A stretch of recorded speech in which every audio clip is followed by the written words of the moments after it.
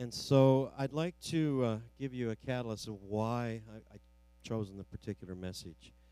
Actually, it was Winston-Salem this week. There was a minister supposed to preach on Wednesday. He did preach, but because of circumstances, there was an opportunity possibly he could not make it. And so I was asked to be prepared just in case. And so I started studying for Bible study, but the more I studied, the more I felt, well, I feel like I need to teach that here. So you may think, well, it's more teaching, and I'm not sure what you're used to as far as Sunday morning, whether it's supposed to be more excitement. But my background is teaching Bible school. That's what we're doing. One of the major things in Belgium is Bible school. So I'll try to, for sure, to make it interesting. But just understand the catalyst is as I was studying, I'm feeling more and more to speak it and to say something here, and hopefully it will meet the need. If I could, for the sound person, just because I'm the type, I ruin my voice if I don't, could I have just a little more monitor just on these monitors here, if I could ask it from you? One of the things I'm not used to because of age, of course, we're having to get used to these masks, but I made some notes this week and wrote too small, so now I got to wear these things because I can't read my writing. So I'm going to feel uncomfortable wearing these. You can feel uncomfortable wearing your mask, and so we'll work together. But if you will stand to your feet, we're going to go to some, probably for some, very familiar scriptures.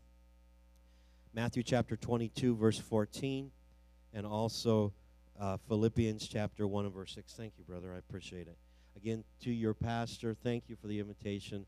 Thank you for all the friendship as far as through the years and how this the family, of course, now his mother and father-in-law and all the people that are there where we're living. And so we give honor to leadership, to your pastor, to your shepherd. Amen. Matthew chapter 22, verse 14 says, "For many are called, but few are chosen." The contemporary says, translation, "Many are invited, but only a few are chosen."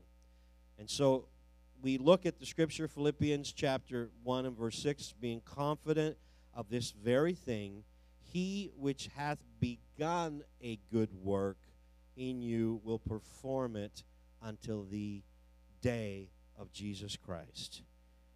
And so God is working, but he's still wanting us to continue on. It's easy for us to start the walk, but sometimes we need motivation just to keep walking. And we can look at the purpose in the beginning, but sometimes because of life, has life not happened to all of us that we hear that expression, the new normal. I hope it's not the new normal. I hope it's the temporary normal. But the reality is we deal with life. And so I would like to speak to you this morning on the subject as far as trust him and pedal. Trust him and pedal. God bless you. Let's pray together before you see it. Jesus, I need you. I pray, Lord, your word's anointed. It's eternal writ, but I pray may your word come alive in our hearts, in our lives. Minister, we pray. God, have your way. Have your way in the altar, God. May you minister to souls, lives, we pray, in Jesus' name. Amen. God bless you. You may be seated.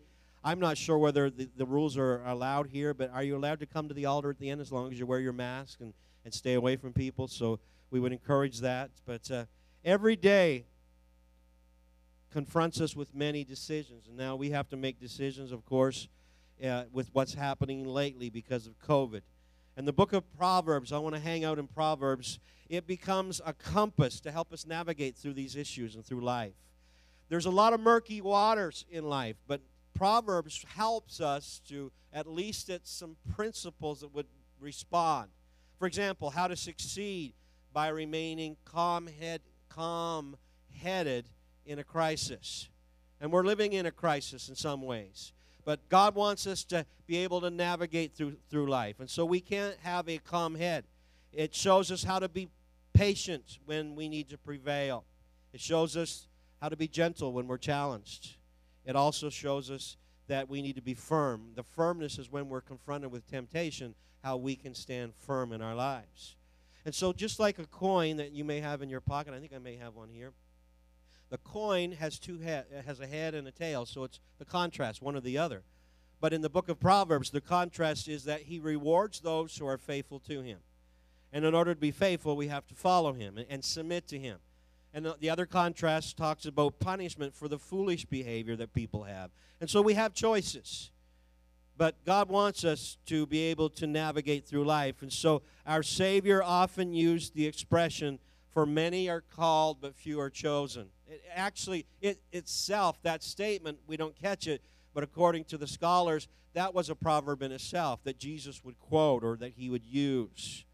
And so our Savior used this expression. Probably they state it is proverbial itself, because the Jews had been called, but only a few of them had chosen the life that God intended for them. The great mass of the nation, they were wicked, and they followed their own direction, and they followed their own lives, and they had not chosen to follow the right path. And so according to an old commentary, I called him brother, maybe, I guess he might, back then as far as the faith that they had, but I'll just say Adam Clark. How's that? I mean, and some pastors have this old commentary. And so he said this. He said that this actually was an allusion to the Roman custom of raising a militia. And so when they would raise a militia, they would have to muster all of the men in any community. All of them were mustered, but yet only a few were found to be proper enough to serve. And so from that allegorical picture of getting someone to be involved, to be part of the militia, all were called, but only a few were chosen. And so Jesus begins the work, but it's not just who begins well, it's who ends well. Well done, thou good and faithful servant. Enter thou into the joy of the Lord. And so we can enter into his promises in our lives and into what God wants. Proverbs offers us principles, but not promises. A lot of people look at Proverbs as a promise, but it's not. It's a principle. They don't guarantee any favorable outcome. They just sort of say this is how it normally ends up. For example, that one proverb we could look at is highlight a general scenario. Basically, it's like highlighting life. The proverb highlights, I think I might have a highlighter here. It simply takes the principle and it highlights that principle. So sometimes we need to be able to highlight life and say, okay, this is the principle that it shows us. For example, a person can work hard, and because they have integrity in their life, they're more likely to have material resources than someone who's lazy or someone who's flighty. That's the principle. But take this scenario, because it can happen. A lazy person can inherit wealth. Maybe they have a rich uncle. And so they may not have worked for those resources, but they inherited wealth, and so the principle doesn't apply in that specific area. Or there can be someone who, through hard work and because they have integrity and because they have a strong work ethic, they can have money, but because of the corruption, because of the influence of a corrupt government official, that money can be exploited from someone who truly worked for it, but in the long run, they've lost all that they worked for. So that's the way Proverbs works. It's not a promise, it's a principle. Another one that some of us struggle with as far as adults is the Bible also says, train up a child in the way he should go, and when he is, I got to see it here, excuse me, put these on. When he is old, he will not depart from it. So this is not a guarantee. Good parenting will not produce great children. But sometimes we get confused in that area. Because godly parents can have children who choose, as adults, they choose to go a different direction. And so they may ask themselves, what should I have done differently? Or what could I have done that would have changed things? But sometimes they did everything they could do as godly parents. But in reality, that principle, because God always holds us that we are people who make our own choices. So parents give instruction to children, but guess what? The children grow up. And they make their own choices.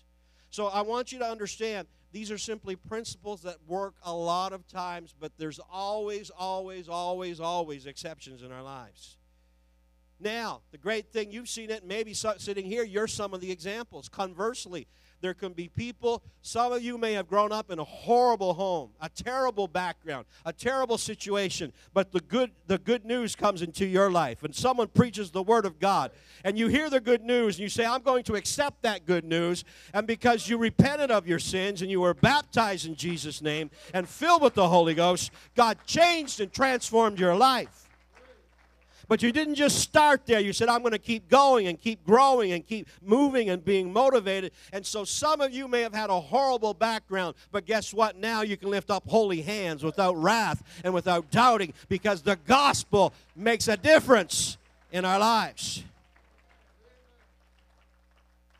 And so these are the areas we look at. And so one of the pictures we can look at, sometimes it's easy just to tag things. And so God wants us to be faithful, and God wants us to be available, and God wants us to be teachable. And that allegory, faithful, available, and teachable, God's looking for fat people. Faithful, available, teachable. Now, if you look in the Greek, even that word teachable, because we read it as far as that he will begin and do a work, but let's look at Scripture. 2 Timothy chapter 2 and verse 2 says this, and the things which thou hast heard of me among many witnesses, the same commit to faithful men who will be able to teach others. And that doesn't mean men as far as here, it doesn't mean just the male, it means people who are faithful.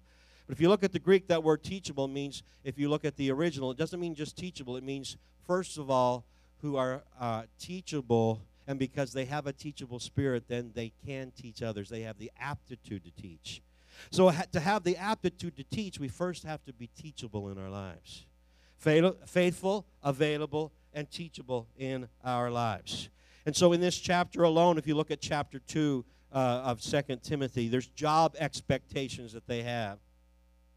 Dear, my phone keeps shutting off. I have 23 minutes left. Can you wave at me when I'm done in 23 minutes? Stamp your foot. Stamp your foot so you get my attention, because my phone keeps turning off on me. All right, let's get back into the Word.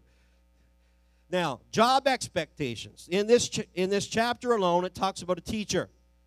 And so there's times we have to faithfully transmit truth. God wants to use us. There's a purpose.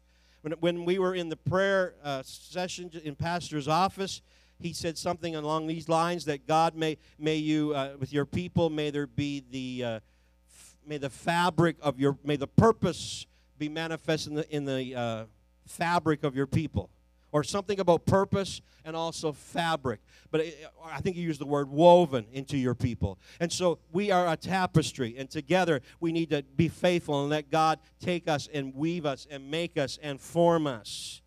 And so there's times we have to transmit truth as teachers, but the same chapter says that we need to be soldiers. And so as soldiers, we need to endure difficult times. Life will happen. Sometimes things won't just be so smooth, but if we're good soldiers, we will endure through the difficult times, and we will discipline ourselves. That same chapter says we need to be athletes. And so athletes, we need to train ourselves to be all that God wants us to be, but also good athletes follow the rules. They don't break the rules. They don't take the drug-inducing things to give them an edge. They keep the rules. They follow the rules. They discipline themselves. The Scripture says we are to be farmers, and so diligently working for the master. But guess what? What a farmer does is that they are diligent in their work when no one else is watching them do what they're doing. They do it all alone. And so faithful people say, it doesn't matter whether someone's watching me or not, I am going to diligently do the work of God. It's not about the eyes on me. It's not about who's holding the black, shiny, cordless microphone. No, it's about being faithful to the kingdom of God and the presence of God in our lives that motivates us. That same chapter says we're supposed to be workers or laborers, and so rigorously giving oneself to the task before us. It also in the same chapter says we are to be a vessel in God's house, a vessel in the house, the tabernacle, the temple, reserved for God's use, useful for God's special purpose. That's what God is. Does it not say, I think 1 Peter 2:9, but ye are a chosen generation, a royal priesthood, a holy nation, a peculiar people who should show forth the praises of him who called us out of darkness into this marvelous light. The ecclesia, the church called, the called ones. He called us out of darkness. And there's still the call of God in our lives, even today. So, Matthew chapter 25, the Lord said to him, well done, good and faithful servant. Because you've been faithful over a few things, I will make thee ruler over many things. Enter thou into the joy of the Lord. And so if I want to qualify the blessings of God in my life, we all want blessings of God.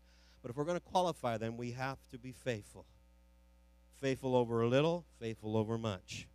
And so basically Proverbs talks about wisdom, but the context of the word wisdom here is to be skillful, to have skill. And so we have to have wisdom and be skillful. For example, it shows wisdom and foolishness to those who submit to God's will and to God's wisdom, and to those who simply choose to take another path. There's the theme of transference in the book of Proverbs. And what does that mean? That a father sits down, or really probably more practically, he's not sitting down, they're actually doing work together. And the son watches dad, and because the son watches dad and observes what dad does, there's that transference of knowledge from one generation to another generation. A lot of us have skills in our lives because, ladies, your mother taught you things as a child, and now you have those skills. And for gentlemen, you have, I feel comfortable working with wood. Why? Because my dad was a carpenter. And so my call in life as a young kid was the gopher. Go for this, go for that, search, go get this. And so, but observing what he did, I watched. Because I watched, then he let me do it. And then after that, he felt comfortable that he would just let me do it without being around. And so it's the same thing in our lives. We have to have discipline. The assumption from this book is every one of us. This is why you probably figured out my skill set. I'm comfortable with teaching. But all of us need things. The assumption in this book is every one of us need training. The assumption is every one of us needs discipling. The assumption is in this book is that we need correction and discipline because we inherently lack wisdom, and the only way to get it is through this process. And so instruction is needed. Proverbs 2:4, if you seek her, who's this one that we're all to seek? It's wisdom and knowledge and discernment. If you seek her as silver and search for her as for a hidden treasure. We need to search for that treasure that there is. Then you will understand the fear of the Lord and the knowledge of God. And so there is this contrast between the two. Wisdom or skill within the context of Proverbs refers to the ability of life to live life righteously and justly. And so skill separates from failure. Skill is something that we need to bring order out of all the chaos that's going in our lives. Chaos in our world. Chaos because of microbes or viruses. Chaos that may happen in our marriage, in our family, in what we're doing at work. Somewhere there's chaos, but God wants to bring order into our chaos. And so this classic phrase in Proverbs 2:4 says to fear the Lord or to have the knowledge of God. That encompasses everything as far as what we need to do. There are the poles. It means having awe in our lives. That's what the fear of God doesn't mean I'm afraid of my daddy, Abba, Father, but I love my Father, and I am in awe of my Father. Our Father who art in heaven, hallowed be thy name. And so there's the awe, but also with that fear comes relationship, that we can walk in relationship with Jesus Christ. And so there's the poles. You see that word wisdom, the Hebrew word is chokmah. And chokmah literally is translated skill. That same word was said that people who wove the tapestries in the tabernacle, they did it with chokmah. It says the ones who made the garments for all the priests and the high priests, they did it with wisdom, with Chachma. One who pilots a ship in the Mediterranean Sea, they do it with Chachma. And so skill, what God wants to do is to take our lives and give us not just head knowledge, not intellectual, cognitive knowledge, but skill in our lives to transform us and to change us. And so the major theme of Proverbs is this skill. The aim of this book is to acquire God's wisdom in our daily activities, not just when we come to church, but whatever we're doing, there's the wisdom of God, the skill that God gives us in our lives. Hallelujah. The word counsel, my wife's here in the States, not outside, but she's a licensed Christian counsel. What is counseling? The word counsel is related in the Scripture to someone who steers a ship. And so the rudder on the ship, or the rudder and the ailerons on an aircraft, what does it do? It gives the direction. And so counsel steers the ship. It's wise guidance that moves us in the right direction in life. Because we can get so lost in life, but we can have the right direction that there is in Jesus Christ. And so biblical wisdom has nothing to do with IQ. It has nothing to do with how much knowledge we can get inside our head. But it has to do with the moral and spiritual understanding that God gives us. And so I want to look at something that probably we've read in the Scripture and we just read over and we don't really get it. And so the Scripture I'd like us to read is in Proverbs. I think you probably have it on the screen. Proverbs chapter 30, verses 24 to 28. Proverbs 30, verse 24. There be four things which are little upon the earth, but they are exceedingly wise. The ants are a people not strong, but they prepare their meat in the summer. So the preparing as ants. The conies, these are rock badgers. These are there's another word I'll bring to you, but they're known as the badgers in most translations. They are but a feeble folk, but yet they make their houses in the rocks. The locusts have no king, but they go forth, all of them, by the bands. And verse 28 says, the spider taketh hold with her hands, is in the king's places. Most translations, if you even look in I have a New King James here, and in the marginal notes it says, or lizard. Most translations translate this the lizard, not the spider. But they both work, but they all have a different meaning. So for the next little few minutes, if I can look at these little tiny things in life that sometimes can help us navigate through life, if we look at the little things, the little creatures. Biblical wisdom in these animals. Solomon wrote most of the Proverbs, but here in chapter 30, if I'm pronouncing his name correctly, it's Agur, A-G-U-R, is the one that shows us we need to look at these little creatures. There are four things, but they're significant. And so, number one, when you prepare, you prosper. When you prepare, you prosper. Verse 25 says, the ants are people not strong, but they prepare their meat in the summer. Ants are very strong. They're industrious. They're persistent. And according to what science says, they are the creature that has the largest biomass in the entire world. That's not insignificant. That means their total weight compared to their body size. If you take any animal and compare their weight to their body size, how surface area, they have the largest biomass in the world. And so each Christian needs to ask the question, just like the ant, what can I do? What can I prepare for so that I can become significant in the eyes of God? Because every one of us will go through seasons in life. There will be the spring. There will be the effervescence of spring. There will be the strength and the enjoying summer of life. And then there'll be the fall, and the leaves will start dropping, and then we'll start losing some things in our lives. If you're like me, you start dealing with orthopedic issues and bad knees and all these other stuff. And so we get hearing aids, and we have glasses and all those things. And we go to the dentist and find out our teeth's not so good. And so there's the fall of life, but then winter hits. None of us like to think about winter when it just seems like there's death and there's dying. But in reality, we all will go through seasons of life. But those who prepare wisely, when winter comes, they will not lack because they have prepared their lives in the winter season. And so when the preparation comes first, but then the promises come after the preparation. And so when we prepare, we prosper in our lives. How can we prepare? Of course, simple things that we've heard many times. If my people, which are called by my name, shall humble themselves and pray and seek my face and turn from their wicked ways, then shall they hear from heaven. I will forgive their sins. I will heal their lands. There's that preparation in our lives. Hallelujah. There is Matthew 17:20 says, Jesus said to them, because of your unbelief.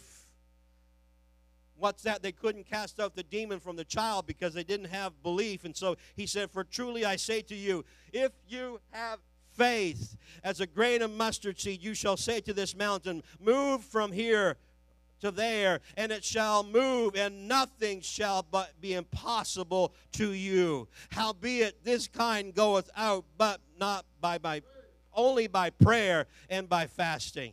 And so we can prepare our lives. These are practical things. Every one of us can do that. We all can study. To plan for your future, you need to study now. 2 Timothy 2, verse 15, study to show thyself approved unto God, a workman that needeth not to be ashamed, rightly dividing the word of truth. John 5:39 says, search the scriptures, for in them if you think you have eternal life. And they are they which do testify of me. Preparing, simple things. Every one of us can do it. Number 2, bloom where you're planted. Galatians 6:7 says, do not be deceived. God is not mocked. For whatsoever a man sows, that shall he also reap. And so we can prepare ourselves, but we got to plant what we want to reap. Serve good things. Plant kindness. Plant goodness. Plant love. Because when we look at the ants, of course, we see them preparing, but also the Scripture showed us that just like the ants, we can prepare our lives. They store up food in the summer in order to meet the challenge of the winter. But the number 2 thing says, go to the rock badger. And so your relationship will keep you safe. Only relationship will keep you safe. When you look at a rock badger, it's known as a rock bunny, or it's known as Hyrax, Hyrax, many names for the same little thing. Think of it as little bunny. And so the large, ragged crags jutting up from the mountain form a perfect hiding place for the rock badger. If an eagle swoops down, and they will swoop down, but the rock badger will hide in the crags of the rock. And so the eagle would have to literally tear the mountain apart in order to get at the little bunny. And so there's safety in the rock badger hiding amongst the crags that's in the mountain. If a lion is hungry and on the prey for lunch, the badger is undetected if it stays close to the rock because it's the same color as the rock.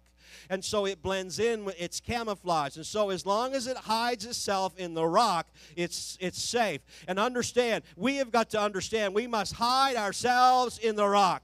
We need to hide ourselves in that crag, in that place where there is safety. How many more minutes, dear? 7 minutes.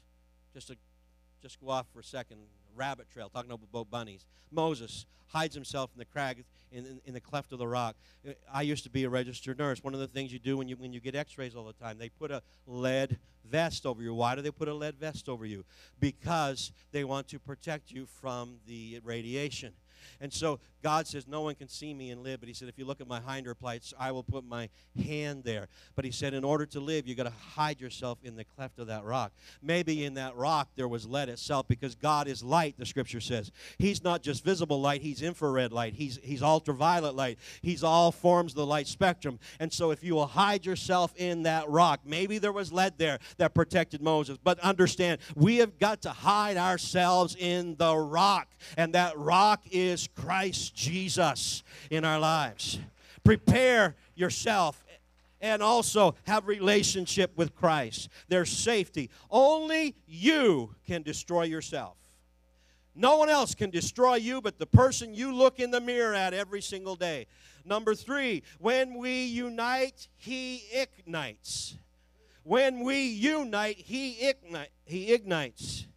The locusts have no king, yet go they forth, all of them, by bands. And so they talk to us about cooperation and order. They move together in unison. Yet there's no obvious king or queen like there are with the bees. There's nothing obvious. But yet they go forth, they're unified, and so they're powerful. That when you look at the locusts, you can understand that they can outstrip an entire field. They work together. They occupy a space of 10 to 12 miles in length and 4 to 5 miles in breadth. And they're so deep that people say even the sun cannot get through because they are so deep. But they work together. They flow together. Africa, the last 3 months ago, we've seen a big amount of locusts that are attacking certain places. But how can we learn from the locusts? Understand, the fire cannot quench them because there's too many. And whenever someone tries to take them out with fire, they simply consume the fire because there's too many. They dig ditches, but the ditches cannot hold them because it cannot stop them. And so when there's fire of opposition, what do we do as saints? We have unity. We flow together. We unite ourselves together. And so there's no fire that can consume us.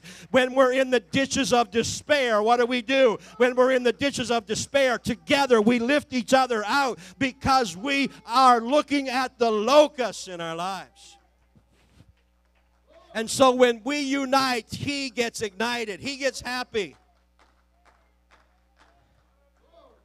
Number 4, the final one, find your purpose and you'll find your place. If you want to find your place in the kingdom of God, find your purpose in your life.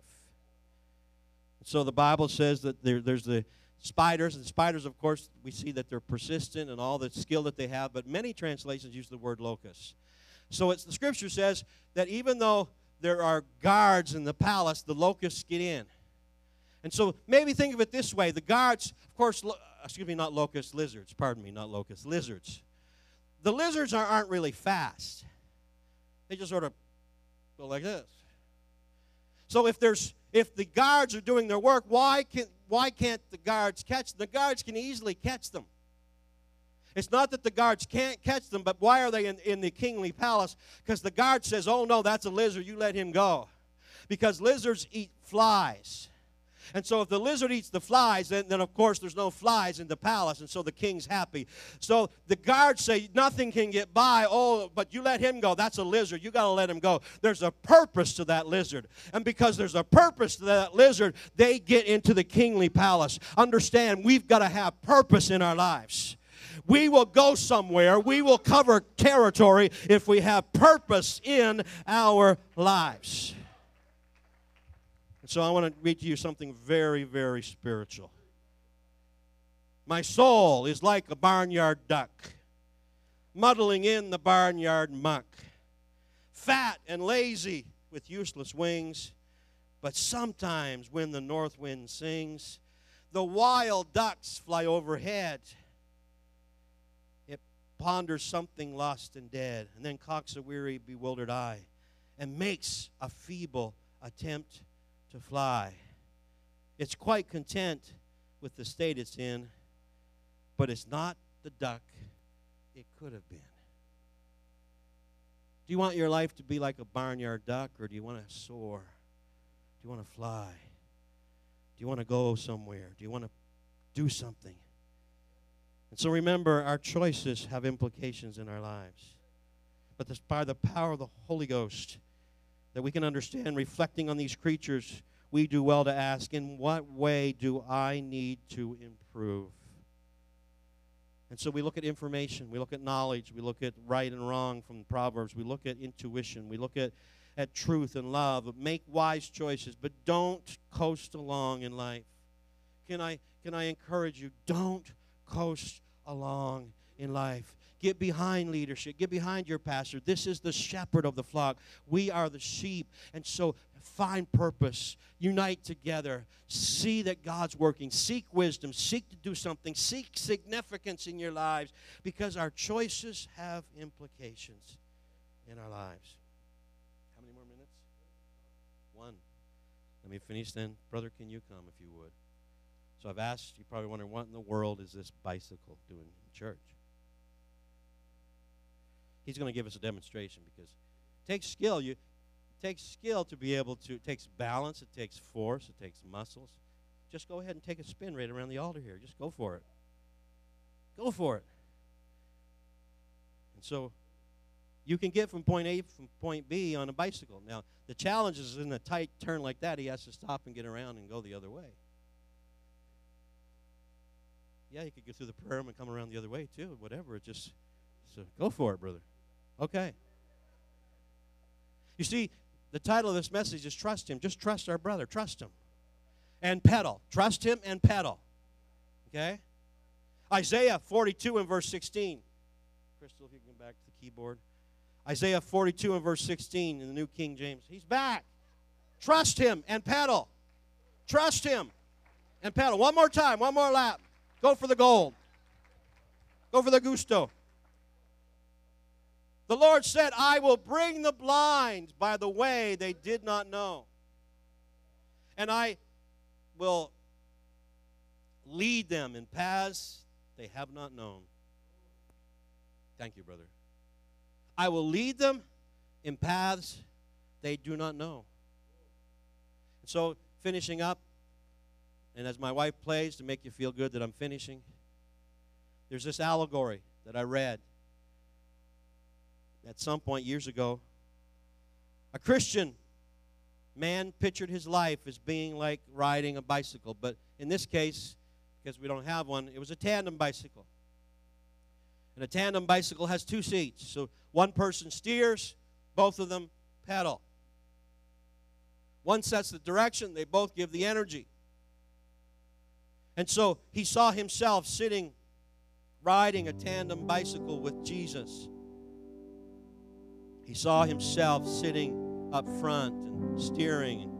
Of course, Jesus was always in the back seat because when there was an emergency, it's always important to have Jesus when there's an emergency. For some, that's their Christian walk. He's my life insurance. He's my backup plan. He's there when there's emergencies. But I'm in the driver's seat. I'm the one steering. One day, Jesus asked the man the question, will you trade places with me? But the man was not ready. You see, he didn't want to give up the front seat. The man said, not today. And they pedaled together, and they continued down familiar roads. Over and over, same roads, familiar. Passing the same landmarks again and again and again. And occasionally the man took the wrong turn. And of course, Jesus simply would, when he got lost, Jesus would point to the way and say, that's the way to get out. That's the way. Jesus quietly pointed and guided the man back to the right road. No matter where they went, Jesus was always there because it was a tandem bike. Jesus said, I'll never leave you nor forsake you. But there was many period of time, sometime passed and again. And one day Jesus asked the question all over, will you trade places with me? And this time the man decided to give up his seat. And as Jesus took a hold of the handlebars, he looked back at the man and smiled. He simply said, trust me, now pedal. The man discovered immediately that Jesus was not taking the normal route, but he took a different path immediately. And when he asked Jesus about it, Jesus simply said, I can take you places that you've never, ever known existed.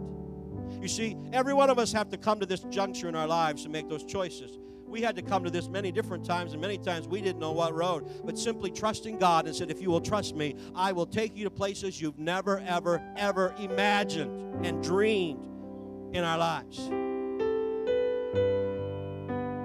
I'll take you on a different road, and I'll take you to places you never knew existed.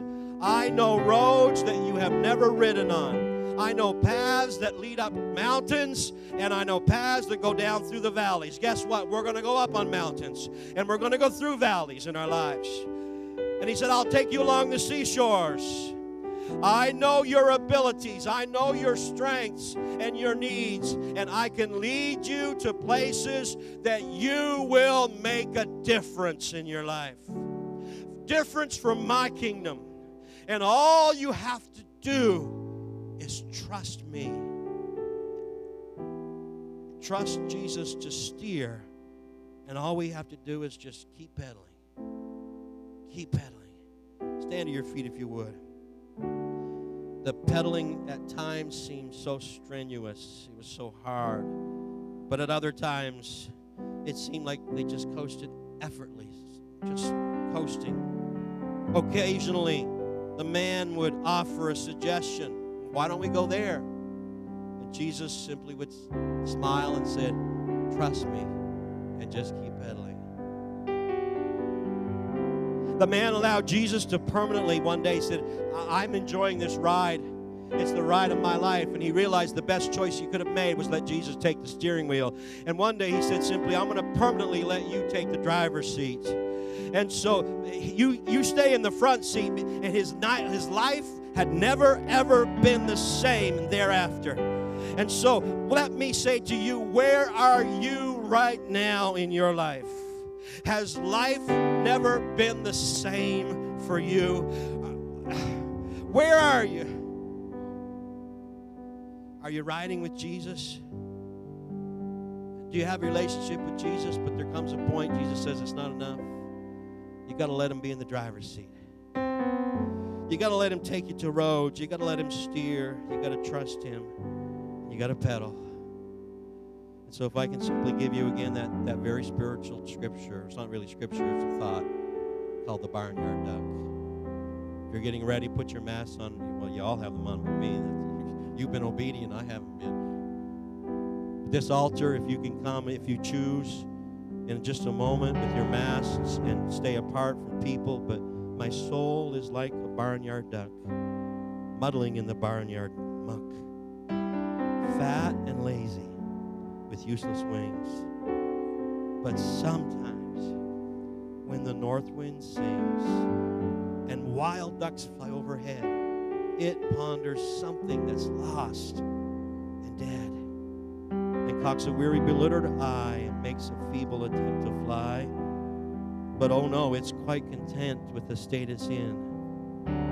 But it's not the duck it might have been. Go ahead, dear.